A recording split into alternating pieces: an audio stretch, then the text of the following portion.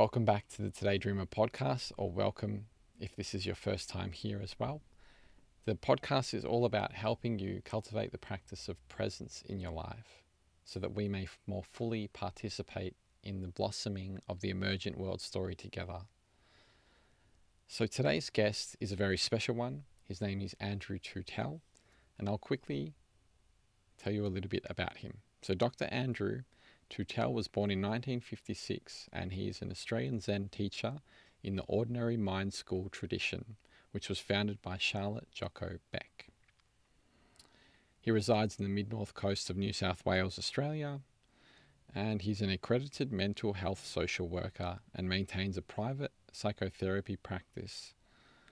He has completed a diploma in narrative therapy, and he studied with the late Michael White and has a Master's of Clinical Science from the University of Adelaide. He also holds a doctorate from the Human Development and Counselling Department at Waikato University in New Zealand. He has a long-term interest in exploring common ground shared between his practice as a social worker, psychotherapist, and Zen student/teacher. He began his Zen practice in 1988, inspired by reading Philip Kapleau's The Three Pillars of Zen and Jocko Beck's Everyday Zen, and by the birth of his son Joshua from his first marriage. So, Andrew is an extraordinary character. I met him once diving a little bit deeper into the Ordinary Mind Zen tradition, and I'm really looking forward to share his insights and his perspective with you today. And if you haven't already, say hi in some way or interact. If you've been listening to a few of these episodes, I'd love to get to know who you are on a deeper level. So leave a comment, leave a review, or just send me an email and say hi.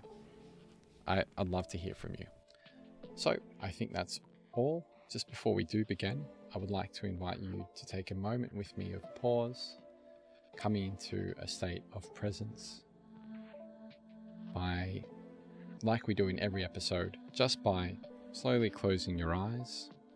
And there's an invitation to, as slowly as you possibly can, take 1 or 2 inhalations in through the nose, taking a moment to pause at the peak and just kind of explore for a brief moment of time what that feels like, what the subtleties of that space are like. And whenever you may be ready, there's an invitation to just let go and release as you exhale, just as slowly and gracefully on the way out, pausing for a brief moment at the bottom, and then repeating the process 1 or 2 more times together.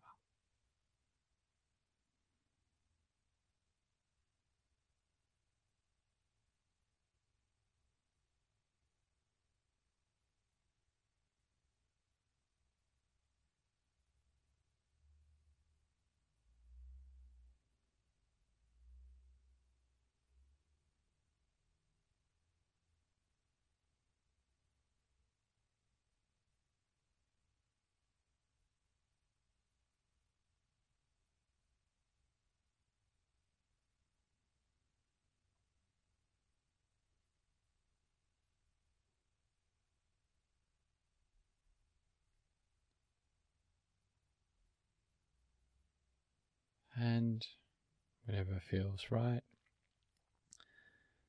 on your next exhale at some point, it may be nice to synchronize the gentle opening of your eyes with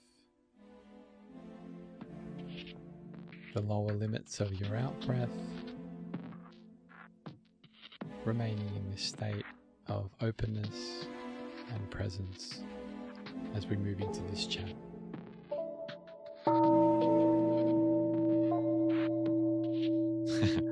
So you were saying around the shadow aspect of the work, and you were mentioning how the teacher of teachers had gotten mixed up in, this is just through my own words, but gotten mixed up into some sexual misconduct and things of that nature. And there seemed to be more to the practice than the Satori experience. Is that kind of?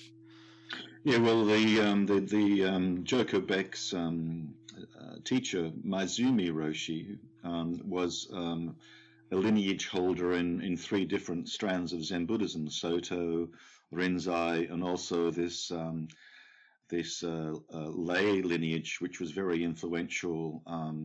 There was a Japanese teacher called Harada Roshi, and then Yasutani Roshi, who brought this particular style of pushing for Kensho experiences to the West.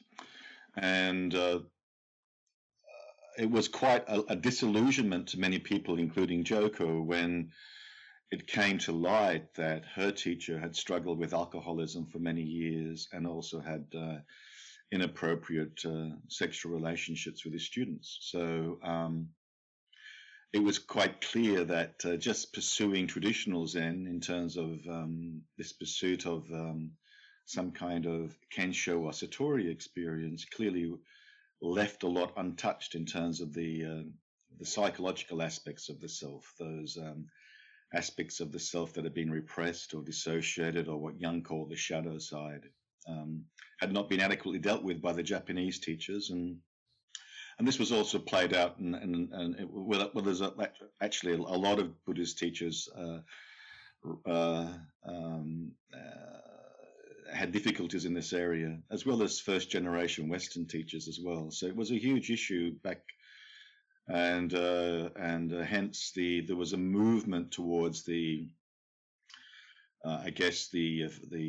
bringing in feminism and bringing in the insights of psychotherapy into Zen practice, so that these days a lot of Zen teachers, probably close to almost 50%, would have some kind of training in psychotherapy. Yeah, that's fascinating. I guess the way that I kind of, just circling back to this kind of course that we've been going through, the way that I've kind of approached it is, or have seen the intersection is more towards like having one-on-one interviews with students, or having that kind of, because I think even Joko herself spoke about that being those conversations, or conversations with people being a part of the practice in itself, and working with people, having that one-on-one. That's kind of, I don't know, just what naturally came to me in terms of one clear intersection, and the way in which we listen and receive information and share and hold space. Yeah, in traditional Buddhism, whether it be the Zen tradition from Japan, with the one-on-one interviews with the teacher, or even in the Burmese tradition, in the Vipassana tradition, with the one-on-one interviews with the monk. The interviews were often quite formal and very specific on the actual object of meditation in the Burmese tradition, or the actual koan the student was working on in the Buddhist tradition, in the Zen Buddhist tradition. And there was no room there for going into one's personal issues in one's relationship at the time, or the issues one was experiencing at work, or even indeed the difficulties one was having in our Zen practice, and that was just bypassed by the Asian teachers of those times. So when Joko began, and Zen one-on-one interviews are still often like, she would have 15-minute interviews, and often she would have telephone interviews back in the 80s as well. So for students who weren't able to go to San Diego. And often those 15-minute interviews would be open up to what was going on in the life of the student. So Joko would say things, and I'm much more interested in what your wife thinks you're going, as opposed to what marvelous kind of experience of oneness you had yesterday. So she was very keen on bringing it back to how the practice was showing up in our everyday lives. I feel like that's a common theme I've heard among kind of different, even like koans and different stories.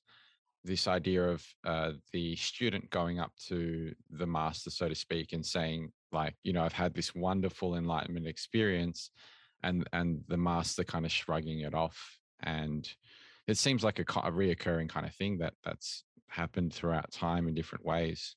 Have you noticed that at all? But yeah, but in the initial tradition that came to the West, as I was saying, from Japan, it wasn't like that at all. There was often at the end of a sesshin or a 7-day retreat, those students that had been acknowledged to have experienced Kensho were often, acknowledged and applauded. So it wasn't something that was necessarily shrugged off in those days. It was Mm, something that Joko started to do. Yeah. mm. Man, that's interesting. Yeah, I've heard older stories where it may have not been from the Zen tradition. I'm not quite sure. I've also heard stories in the other regard as well. I think Ikkyu Sojun, I think his name was. Um, and there's like stories about him receiving a certificate of enlightenment and like him ripping it up at the temple. So there's these kind of these little glimpses into the ways people might have been seeing things in the past and how that may have evolved depending on who carries on the lineage and their own personal experiences and how that develops. Yeah, well, Also, that's right. That's right. I mean that raises the other issue of history and culture, and the Chan tradition from China and the Zen tradition in Japan. They're very ancient traditions, and the we can only really reconstruct and interpret what was necessarily going on back in those days in the 5th century or the 6th century. It's so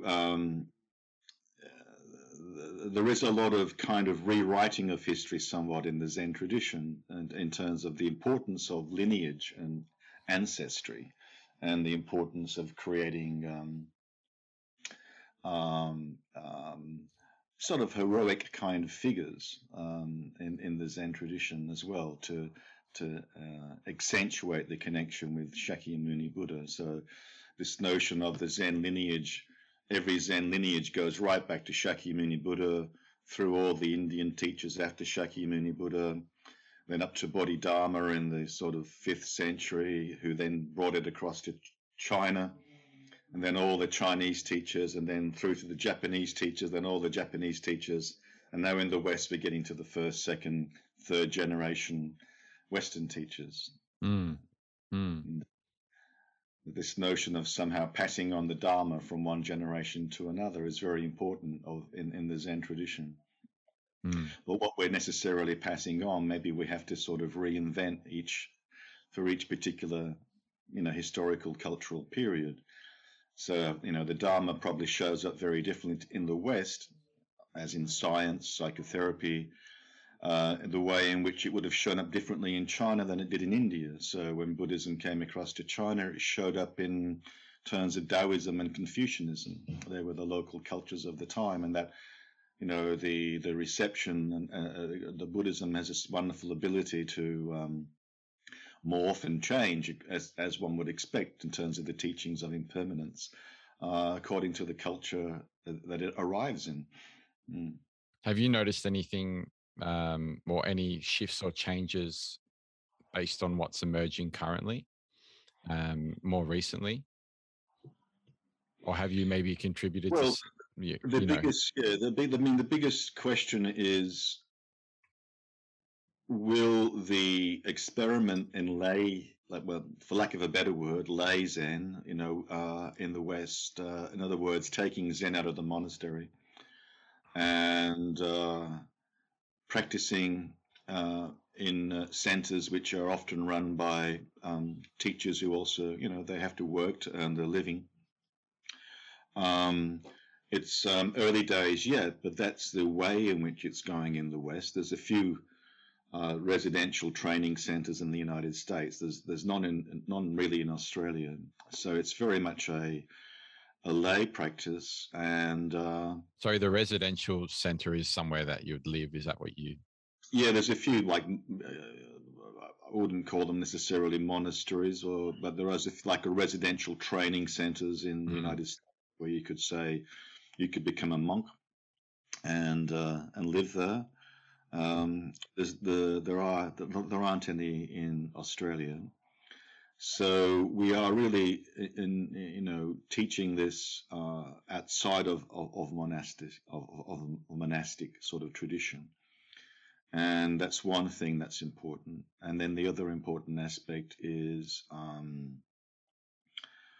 the bringing in, I guess, the Western tradition. So whether the Western tradition is a psychological tradition or a psychotherapy tradition, or a scientific tradition, or a philosophical tradition from the West, as well as which cultures, like Japanese culture. Zen reflects a lot of Japanese culture.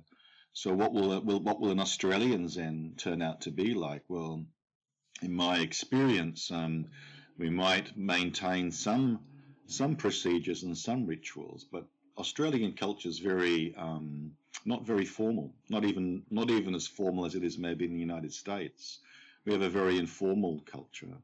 So I guess my Zendo would look pretty informal to a Japanese teacher. They'd probably be fairly much a bit shocked at the lack of precision and so on in the way in which we go about doing things. But we try and maintain that sense of respect and mindfulness in Zendo, but it wouldn't be the same kind of formality you would get in a traditional Soto, temple or something like that.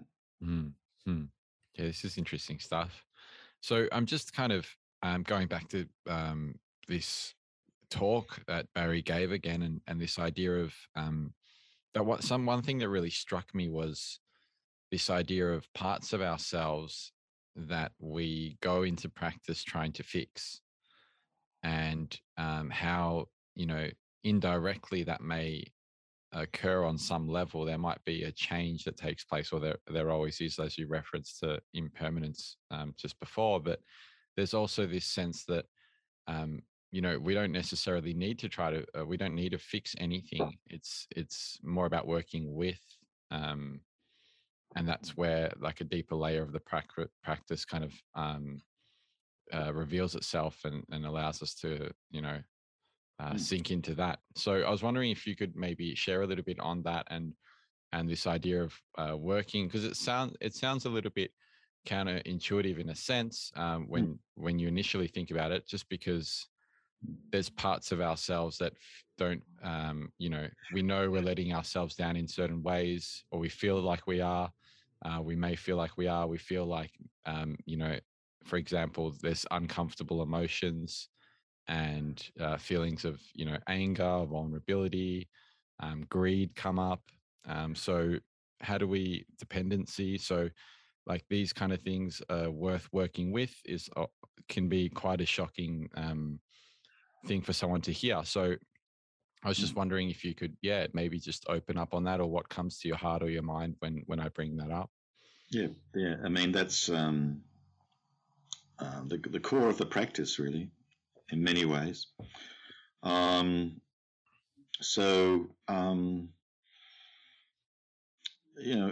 the West, perhaps more than in other cultures, and we struggle a lot with the sense of self, and you'd be familiar with issues such as self-esteem, and this wasn't unknown in the Buddha's time. I mean, the interesting thing about that particular time in history, often referred to as the axial age, the sense in which you had this transition happening back about 500, BC, from a kind of, I guess, very much an agricultural culture where everybody knew their place, to the beginnings of a merchant kind of class. And so there was some, like a merchant is not necessarily tied down.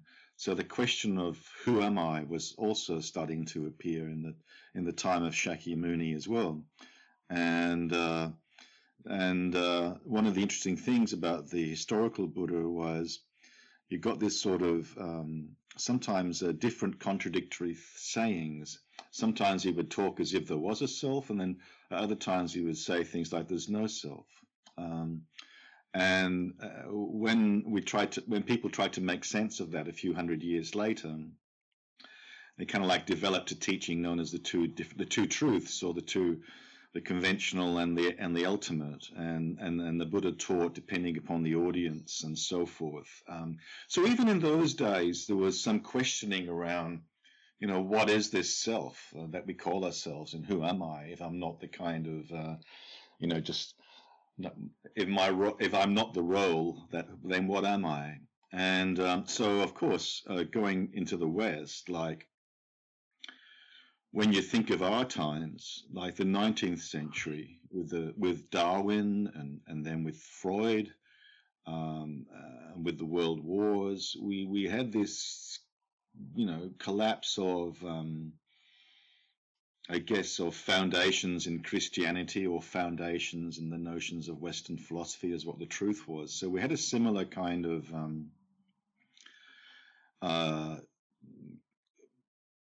anxiety around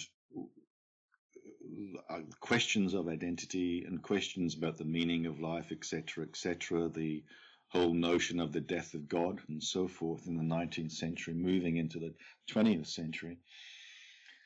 And, when the Dalai Lama first came to the West, Western students would start to talk to him about this sense of self-hate they experienced, or this sense of lack of worth, and he was quite puzzled by that in the 60s, and it was something that was a bit unfamiliar also in Tibetan culture. Again, I guess, we have a very individualized construction of the self in the West, so it's even more at the pointy end, so to speak, of where we often get into difficulties. And because of our culture is also very individualized as well. So there are lots of ways in which people in the West can experience sense of personal failure that it's quite understandable that we run into all these problems around the self. And so I thought about this a great deal, and I think there's two basic ways of understanding this from my perspective, which I'm using at the moment.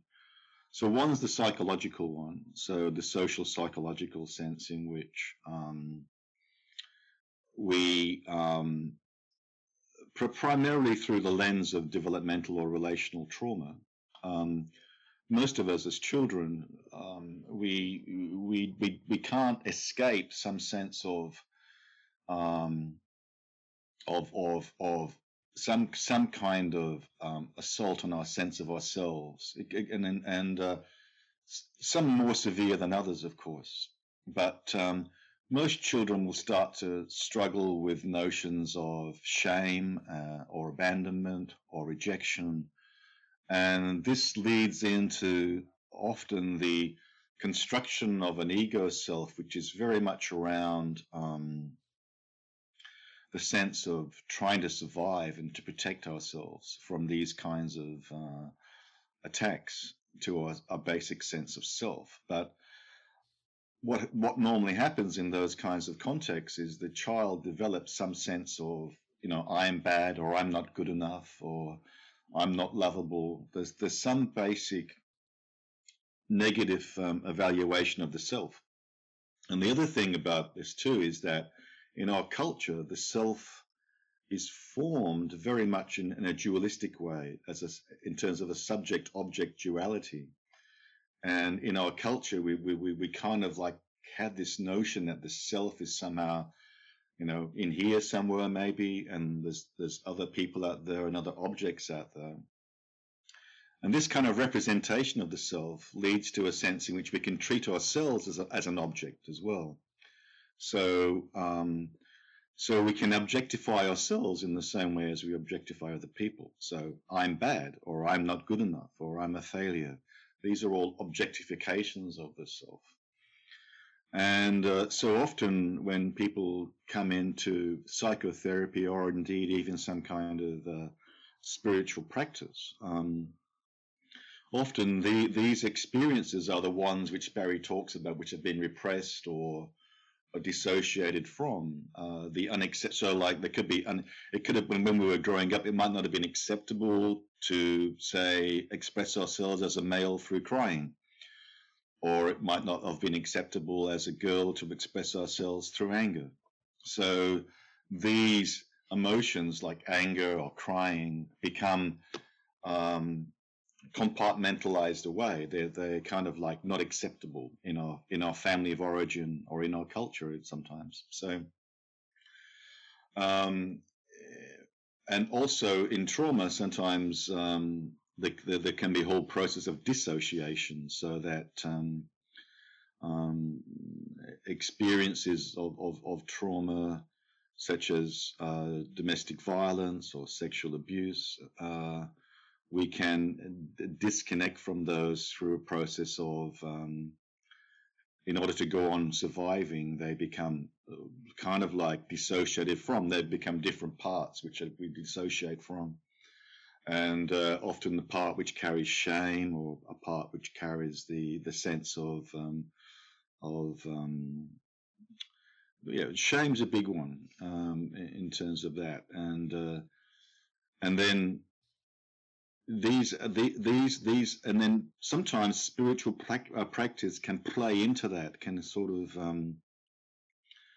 like, for example, if we grew up with an attraction to the same sex and that wasn't acceptable in our family, or that becomes repressed or dissociated from, you know, they have a habit of coming back, and but sometimes spiritual practice could collude with that notion of trying to push them away or push them back again.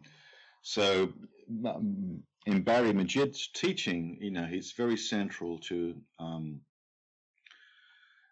create a space of allowing these previously, compartmentalized away parts of ourselves to actually allow ourselves to experience that. And in a kind of relational trauma, we're wanting to provide a relational home for those parts of ourselves that we've disconnected from. So the therapist or the Zen teacher hopefully provides a relational home, in the sense in which the student or the client can then, through the acceptance of the teacher, learn to bring an acceptance of that to themselves as well. So it's a very much not to fix it, but just to experience it. Because if we go in there and try and fix it, that can compound the problem, and just sort of reinforce the notion that there's something wrong about this. So that's the kind of psychological dimension. But there is another interesting, what you might call an ontological dimension, in the questions of being or existence, which go more to the heart of what Buddhism talks about in terms of emptiness.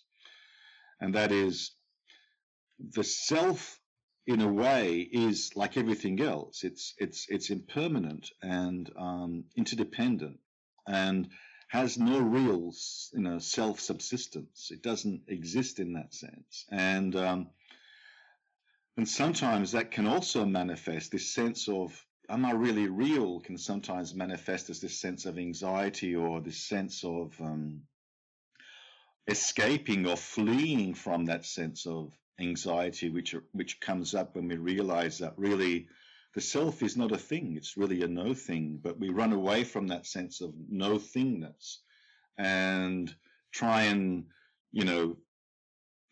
trying to make ourselves real in the sense of some kind of self-improvement project or some kind of success, whether it's monetary success, but that's always usually doomed to failure, because from the Buddhist perspective, essentially at the core of everything, we are basically nothing. We're a no thing. And unless we come to terms with that, this sense of lack will always be coming up, this sense of something wrong with me, this sense of lacking, this sense of not being complete. Because in a way, it's a contradiction for the self to accept itself, because if it's a dualistic self, it's never going to be, it's always going to be caught in that subject-object duality. So in some ways, we have to totally let go of, or even what Dogen, the 13th century Zen, very famous Zen teacher, described as forgetting the self in the practice of Zazen, and forgetting the self in the practice of our daily lives. That sense of being in the flow, of being in the zone, where we lose that sense of self-consciousness and just respond. And a lot of Zen practice, whether it's just sitting in the sense of what we call no gain practice, we just sitting is enacting or performing that sense in which there's nothing lacking, there's nothing missing right now. And that practice gradually undermines this sense that we have to achieve something, we have to do something, we have to be somebody, yeah. It's like just sitting there and being, for no other reason than just being there. And it seems like, taking that into life and having that, blend through and living in that same way. Yeah, it seems like a challenging thing. And, this idea of ambition and what that ambition may actually really represent. Um, you know, you mentioned this idea of moving into, chasing things or having kind of certain ambitions. And then this idea of no self and kind of just letting go of certain or all of that and just kind of being. And what I've noticed just in my own life, and this is just obviously just from my perspective, but it seems like there's like a gradual process that takes place, and almost like a cycle of remembering and forgetting. Yeah, um, that's very good. Yeah, that's a very nice way of putting it. I like the cycle of remembering and forgetting. Yeah. Mm. yeah, yeah, but it is quite confusing because we're throwing around all these terms of self and no self and emptiness and fullness, and it Mm. can, just with all the words, it can seem a bit tangled up at times. And Yeah. even what kind of got me initially was this idea of like, okay, well, um, if that's the way to be, isn't striving for that way to be in itself tangling things up again? You know what I mean? Isn't that as well making there something that I may be doing wrong in this moment because I'm not like that at the moment. um Well, it's true that we often, might go into the teacher and say, "No, I don't think I'm doing this right, or I'm doing this wrong," and we certainly can get caught up in that all the time because that's part of our culture. But the it's not a striving. It's the opposite of that. It's like in Taoism, it's not, the action of non-action or not doing. mm, Um, um, in a way, like, Joko Beck talked about what she called it, the self-centered self. You could see the self-centered self is like constructed around these belief systems that, that are negative, and we developed strategies in order to cope.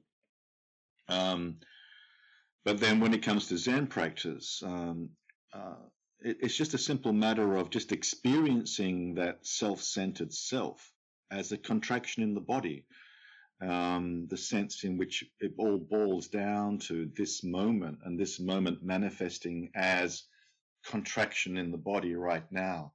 That's the self-centered self. And if we can just allow that to be there and just experience it, well, each moment we're doing that, we're freeing ourselves, or letting go of the grip of the self-centered self. It's like a really good metaphor is grasping. The self-centered self is always a grasping after something. And in our Zazen practice, we kind of like letting go of that grasping mm, all the time. And like you said, it's both a direct and a gradual process, because there is a forgetting and a remembering. That's why we practice. Back in the 60s, there was this thing called Beat Zen. A number of poets and novelists and musicians got into Zen in a big way in the States in the 60s, and they took up this notion that we're already enlightened, which is true. We inherently fine and perfect as we are, but then they took up that notion as then, well, what's the point in practicing? Let's not worry about sitting in Zazen. But the point of practice is exactly that. It's a way in which two things, probably more than two, but one is that when we take our stand or our place in terms of our posture when we're sitting, just the repetition of that is something that we're doing every day, is gradually becomes, part of our bodily memory in a way. It becomes part of us. It's done, and what you do every day, you become every day. Barry's fond of, using the joke about, make your bed every morning. That becomes part of the person you do. You make your bed in the morning, and you don't no longer have to think about it. You just do it. And so part of that is the actual practice of doing it.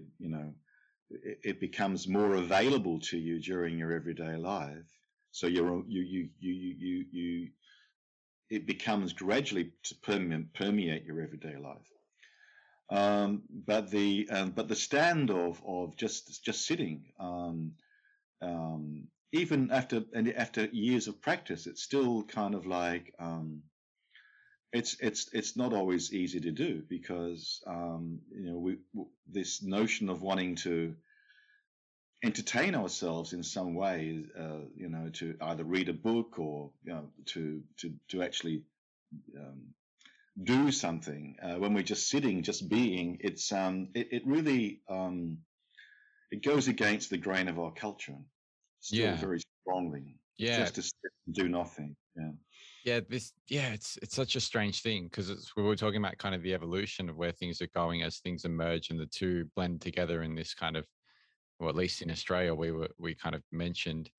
And I don't know, this idea of like Michael being made up of non-Michael elements, and something like fixing your bed or sitting, for example, that's like a contribution to those elements, and in a sense you kind of move into that. I like to think of it as a vibe. So you move into that vibe, and that kind of that's becomes another element of the way this expression is expressing itself in this life.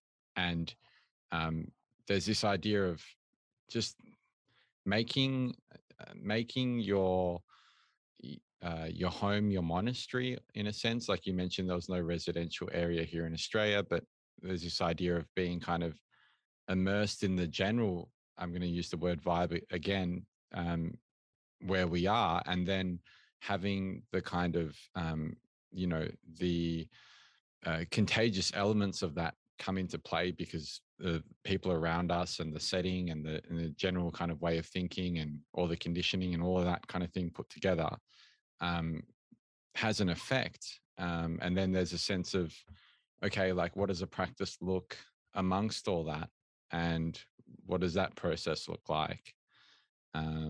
This is just things that are just coming up for me at the moment, just in relation to what you shared.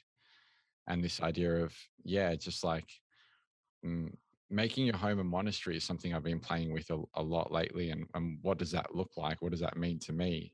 And, there's elements of, there seems to be. That's something very similar to what Joko would say. A student goes to her and says, "Oh, look, I'm really thinking I should go to a monastery." And she said, "Why would you want to do that? Just become a monk in your everyday life. Like you said, make your home a monastery." Mm. So, like, relate in your everyday life in the same way as you would do in a monastery. Yeah. Yeah. It's just an interesting thing, because it seems like there's benefits and there's things that make it easier and harder on either end of the spectrum, whether you're immersed in a monastery or not. I was talking about this kind of recently, and it's just been like a current kind of um I guess thing that I'm working into and exploring. What does that look like for me, and what that process is like? And there seems to be a few little bumps in the road, as you would expect, you know but I wanted to kind of talk about as well this idea of, if we could explore the idea of sitting itself, and the Zen tradition of practice, and discomfort and comfort. What does sitting in comfort look like? And this might even filter back into the surroundings of our environment. And like you said, always wanting to be doing something. There's so much distraction in the air. There seems to be, all these different elements, but there seems to be a lot of comfort. That's something I've just picked up on really recently. And then there's also this sense of sitting for the, just like you said, for no other reason, but kind of practicing this form of being without any kind of means to any other end. Um, so this idea of comfort and sitting and discomfort and the value in that. Yeah, I was wondering if, has anything come up for you as I'm kind of Yeah, speaking these words? that's a really good question in terms of the kind of like historical unfolding of Zen in the West as well. So I'll just come before I get to the question of that, the sitting and the comfort question. Just wanted to go back to the question of home as well, being Yep. at home in the world. In a way, as long as we're caught up in the sense of a separate self, or what Joko called a self-centered self, or we could call it an ego self, or whatever you want to call it, but the sense in which we're caught up in that subject-object duality and experience ourself in that way, that self will never be at home in the world.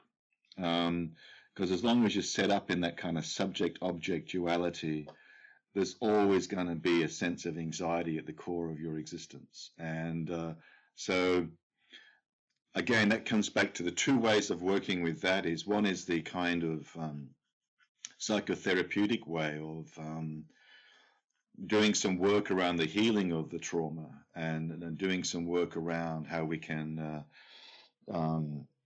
just as best we can come to some sense of wholeness within ourselves through that kind of work. But the other one is through the seeing clearly the self as being not an object and not a thing, as a no thing, and finding our home there. So I just wanted to, I think the question of home or dwelling in the world is really important, and we can come at it from both those two perspectives, the psychological and the ontological. With the sitting practice, when you probably know that when there was one very influential book called The Three Pillars of Zen by Philip Kapleau that was published in 1968, with that kind of style of Zen I was talking about, that from a teacher called Yasutani, who it was a very much what you might describe as a boot camp style of Zen, which appealed to a lot of young people at the time, in the sense in which it was, you were really exerting yourselves over those 7 days of it was intense sitting practice. And even in the Soto school, that can be the same, like long hours of sitting. And so either long hours of just sitting in Soto, or long hours of working on a koan, pushing for an enlightenment experience in Rinzai. And inevitably, you would develop sore knees and sore bodies, and yeah, keep practicing, keep going, push, push, push. So we kind of like inherited this culture of push, push, macho kind of Zen to begin with. But then we had the problems with that we've already talked about. And then we had the kind of like a feminization and a psychologizing of Zen to make it more gentle. And over the years, again, in those days, the emphasis would always be about going on the seishin, or going on the retreat. That's where you'd have your big experiences. You have to go on your 7-day retreat, at least twice a year, or at least once a year, And so we had that aspect of it, but that's changed a lot. I mean, even Joko would emphasize the importance of experiencing some discomfort in a Zen retreat, and there's maybe some element of truth in that, in the sense in which if you can learn to tolerate. But I tend to think that try and find the level of discomfort which is appropriate to you. Don't try and compare yourself to somebody else. People are at all different stages in terms of their body and their mind, and where they're at in terms of discomfort. You don't want to traumatize people. So find your own level of discomfort kind of thing. So it's sort of like a gentle kind of being able to tolerate some level of discomfort, but not making it into the be-all and end-all of Zen practice. So I think the actual practice of no gain is much more important. And I think it's also important to experience what you might call a deep level of relaxation or letting go, in the sense of what I talked about, the letting go of the grasping and letting go of that includes letting go of pushing. It's just being this moment and relaxing into this moment. And so I think in these days, in the past, I think there was too much emphasis placed upon going away on retreat. And I would follow in Joko's tradition in the sense of really, it's all about practicing in your everyday life. I would still encourage people to try and do a sit once a day, but bring that into your everyday life, like bring that sense of practicing into your everyday life. So you don't get that duality between going on a residential retreat and then coming back into your everyday life again. Yeah. Try and make the whole of your life a seamless whole of practice. Right? Yeah, it seems like you need the balance both ways, because if you don't have enough of, some kind of a yin and a yang is what's coming up for me, this kind of ongoing balance and this ongoing kind of, the right amount for you is an interesting thing that you shared as well, because I was just having a discussion about kind of the work with clients yesterday, and this idea of like how people can have these really emotional, intense experiences during meditation. And then as a facilitator, what the process, or what do you do when that happens? Or what do you not do? And yeah, it was just kind of interesting. That's a good question. I mean, could just come in the like. Yeah. I mean, I think often it's if it's at all possible, it's really good to have two people in a teaching or facilitating role. Mhm. If you're doing something residential, like if you're doing, or even a one day, sometimes, to have someone, like if you have someone, if you have two people, then there's always someone who can then play that role of being with that one person if they need some kind of support. If there's just the one person, it's a little bit more difficult. But like if I was doing it just on my own, you would designate someone as a kind of manager for the retreat, and then they could come in and stand in for you if you needed to be with a student or a client who was having a difficult time. So Yeah, we need to provide that for people. Yeah. good way to play that. Yeah, because you want to make sure that the bases are covered. But I just wanted to kind of go back to this thing that you mentioned about the practice of no gain. Could you talk to me a little bit more about what the specifics of that may look like in terms of the actual practice, or some different methods to work with that? Yeah, well, you already mentioned that when you talked about getting off the means to an end kind of page. Um, any practice where you are pursuing some kind of goal or outcome is a gaining practice in the Zen tradition. So, no gain means that this is it. There's nothing missing and there's nothing lacking in this moment. All you're paying attention to is the getting some insight into why it doesn't feel like this is it, right? And there's and this is a really, really important insight to get, because I think it affects everybody. Like you take something like in Australian culture, something like drugs and alcohol, which is one of the precepts in Zen. We have a culture whereby we not only can people use drugs and alcohol to deal with trauma in the sense of repressing something or making uncomfortable feelings go away, but we also use drugs and alcohol to enhance this moment. It's almost like this moment is not good enough. I need to enhance it in some way. And so we kind of like grow up, I think, in a culture whereby um, uh, we forget, we get disconnected from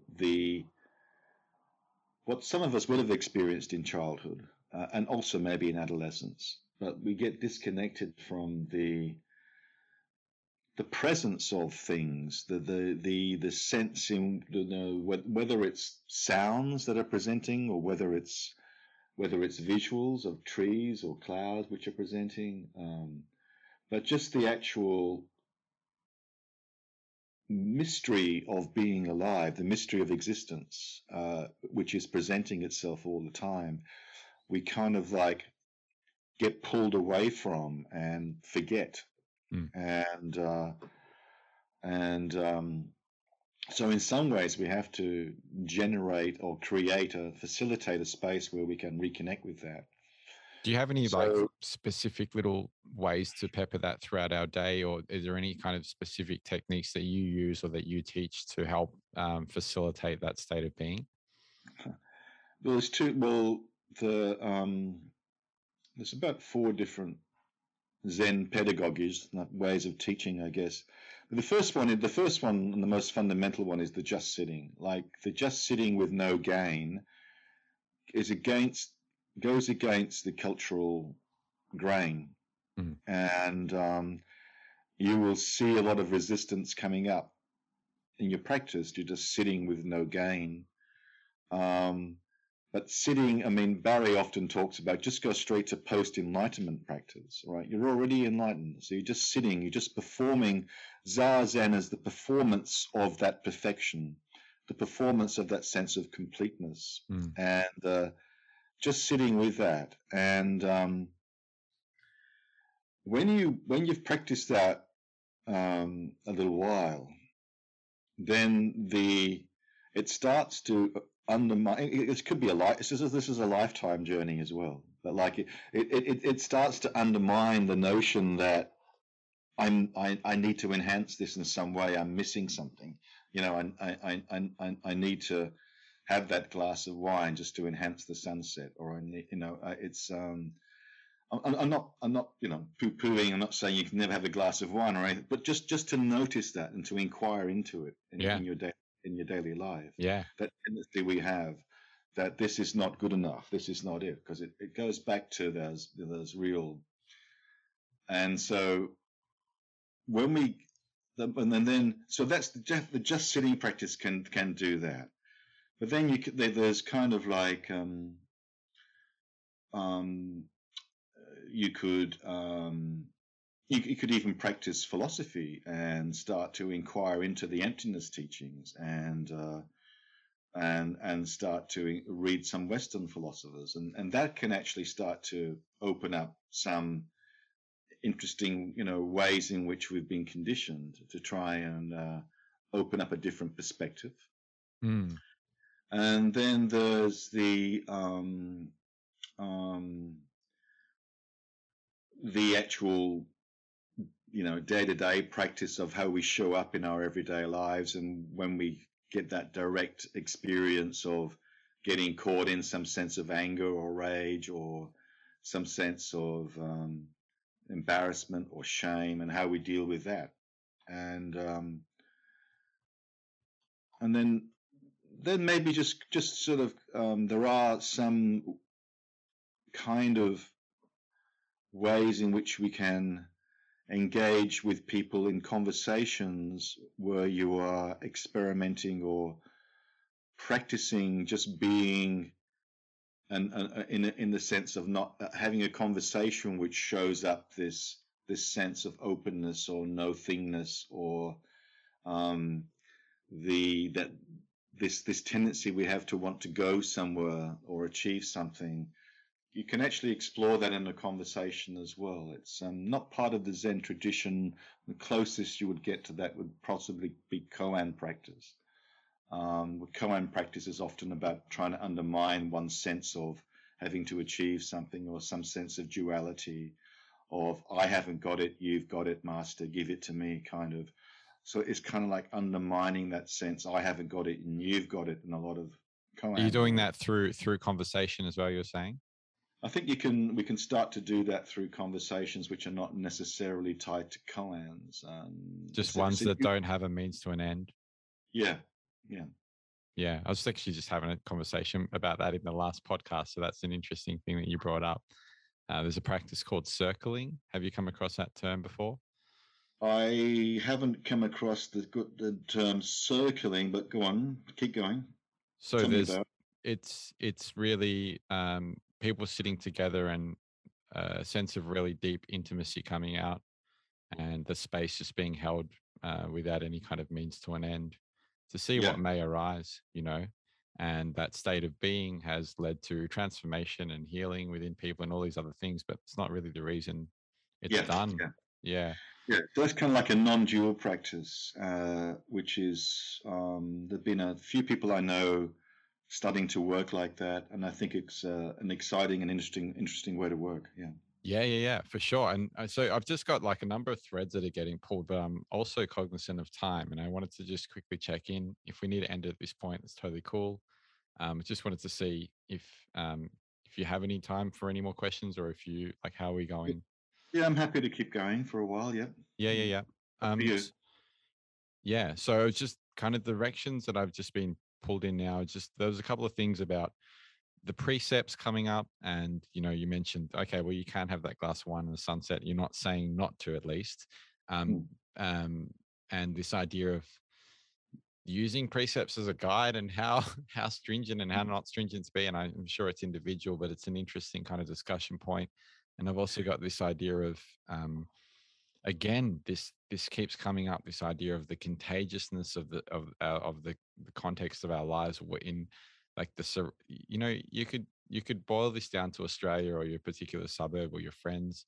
And that's another thing that is really calling me to discuss this idea of speaking to people and with people, and the way in which you interact with people. I know there's some Zen stories or Zen traditions, or someone said something like, once upon a time, this idea of not interacting with people that maybe aren't so, I don't know if clear is the right word or the way to put it, but there's this idea of almost like not interacting with them, but maybe not spending as much of your time in areas that are going to be hyper contagious and go against what your practice is trying to open you up into. But then there seems to be like obviously a contradiction there with obviously living an ordinary life and being open to whatever it presents itself in any way. So I'm going kind of, yeah, I'm just want to see what you pull out of all of this. But there's this idea of this contagiousness that takes place. I'm not sure if you know what I mean, but this idea of like, everyone around us, and society and everything, and like we said, building that monastery within that context, but even just within ourselves. And again, now I'm playing with the word self again, but um, the way in which the way in which our practice unfolds, and the trajectory of that amidst like this ongoing what seems to be chaos at times, and working with that in a way that is healthy and radiates love outwards and can help other people at the same time. Yeah. um, Well, I mean, at bottom, Zen's a communal practice, whether you are in a monastery or not. And so, you think in terms of communities or sanghas, and um, one of the, I guess, um, invitations to someone who wants to embark on a career of Zen teaching is usually about also creating some kind of community or sangha. Although Barry has experimented with like people becoming Zen teachers within the context of a particular area of practice, like for example, prison chaplaincy or educating lawyers or something like that. So it's not always necessary to form your own sangha necessarily, but um, but I mean, Stephen Batchelor has a nice sort of a take on this. He calls it about creating a culture of awakening. So the sense in which, you know, our practice is always communal, it's always relational, and we're always creating as best we can a community or a culture of awakening within the context of a larger culture of the contagion, if you like, of self-interest, or the kind of pursuits that we often get caught up in these kind of um, sort of the contemporary cultures of or we could call it gaining culture, or a technological culture, or a culture which is alienating in some way from that basic sense of just appreciating being alive, and the interconnections of all of that. That feeds a lot into the sort of eco dharma movement and that kind of thing. Yeah, it's always a communal practice from the get-go, so I wouldn't say that we want to we're trying to create any kind of exclusions or barriers from people who I mean, there's a certain element of common sense which comes into it, like most people that are interested in coming along to a Zen group already have a certain experiences and certain callings as to why they might want to do that. We're not forcing this on anybody, but in terms of our everyday practice, in terms of our friends, in terms of our family, in terms of our workplaces, hopefully we are embodying our Zen practice in those particular different contexts, and so how we respond to those different situations is going to be hopefully somewhat informed by our Zen practice. So we're bringing our Zen into those different contexts. Yeah, there seems to be like an element of I'm just, the words are so slippery, but this, I'm just going to say it how it comes to mind, although technically it might not sound correct. But this idea of, there seems to be like almost like a building of ourselves to allow ourselves to be exactly where we are, in a sense. And then there's another element where that's going out into the world, and no matter who we encounter, that in itself is blended with the building as well, because we're radiating out our practice with whoever we come in touch with. So there's this like continuous building, although it's not building because we're already where we need to be, but there seems to be a process that's going on, this continuous changing. And one of the metaphors I used a few weeks ago was we are continually pulled in by the gravity of duality, or by the we're pulled in. It's sort of like if you took the analogy of launching a spaceship into space, in a sense, there has to be enough effort and energy in our practice in order to get to the kind of effortlessness of like floating in space in that non-duality. But inevitably, we're always kind of like, the gravity always pulls us back into duality all the time, and our practice, in a way, is going against that grain of duality, so that we can actually interrelate and be with people in that sense of lightness without getting pulled into that heavy duality. And then you're kind of creating your own gravitational pull by doing that, which will help them kind of on their journey, wherever they're at. When someone is not kind of responding to the gravity of duality, it kind of like frees the other person in a way. Like, kind of like in that sense, if I don't get caught in your drama in some way, at some point you might have a aha moment, and yeah, I'm just having a little tantrum here. I don't have to do that. Right? Yeah. It's funny how you share that.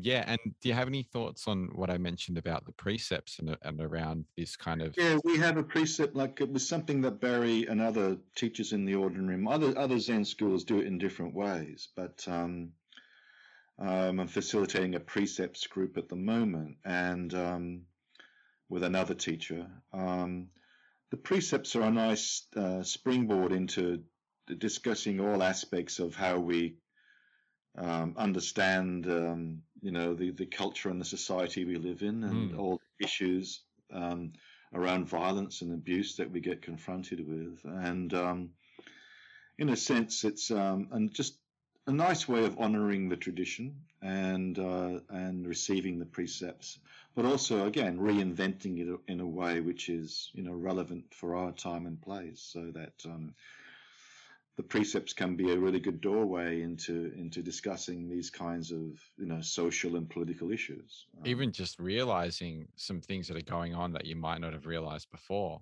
I mean, Yeah, practicing the precepts themselves, or at least, yeah, attempting to kind of follow them. This seems to kind of bring a lot of things into clarity that may not have been realized before. Because I think I read it in one of Thich Nhat Hanh's books that he was writing to, like, it was like becoming a monk or something like that, like a guide to that. And he was saying in the book that, some budding monks have this ambition to be like an abbot of a monastery or whatever. hmm And he was kind of saying how unhealthy that may be, and this idea of the actual lessons themselves come from the practice, not from um the the knowledge, if that makes sense, or not from feeding the mind, actually the practice. And that's what comes to mind when we're talking about the precepts, and moving into them for a sense of, or gaining a sense of clarity by doing that. And then obviously discussing that outwardly and sharing perspectives.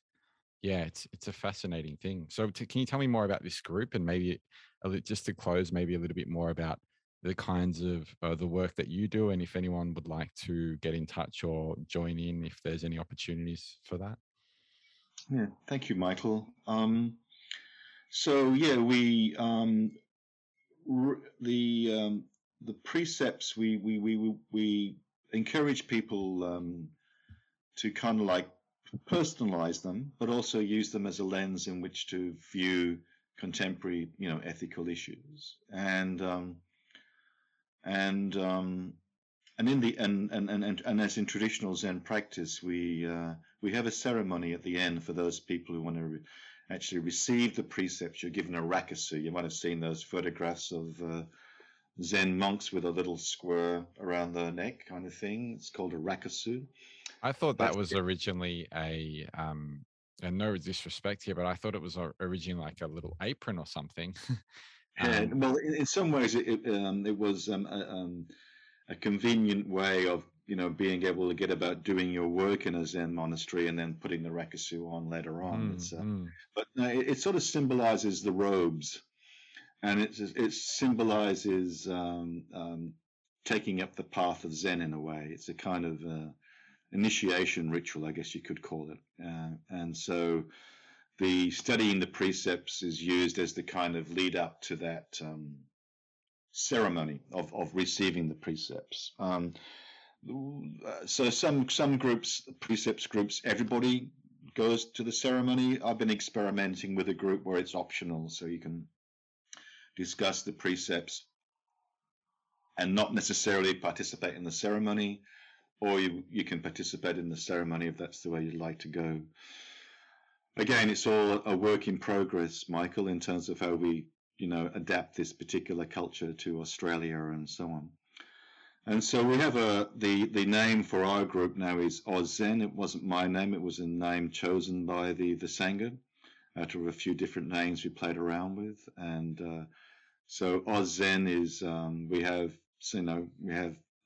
members in Victoria and Queensland as well as here locally. So we try and extend it outwards. So there's a website called Ozzen, and if people just Google the Ozzen website or Google my name, that will come up. And so there's lots of resources on the website. And if anybody's interested in getting in touch with me, they can do it through the website, through my email address on the website. I'm always happy to take inquiries or questions from people, because that's how my relationship with Barry started. Mm. Yeah, it's a beautiful thing to continue the cycle. And you guys run a session practice, is that right? Or We do normally one residential retreat a year, and we had to cancel it last year because of COVID, and we're still not quite sure if it's going to go ahead this year neither. But we'll just have to see. Yeah.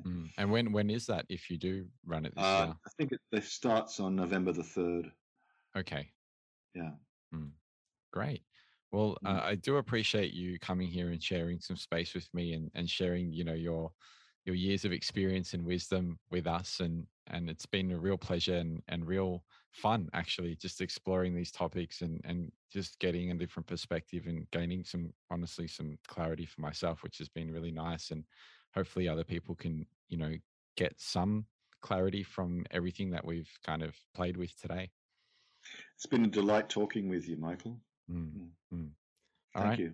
Well, I'll let you get back to your day, and yeah, thanks again. Thank you so much for sharing your presence with me and for coming on this journey. If you're interested in working one-on-one with me, head over to todaydreamer.com to see what I may have on offer. And if you're interested at all in checking out some of the other videos, head over to youtube.com/todaydreamer, where there'll be more content around cultivating the practice of presence in order to more fully contribute or participate in the blossoming of the emergent world story together. Catch you in the next episode, and be well.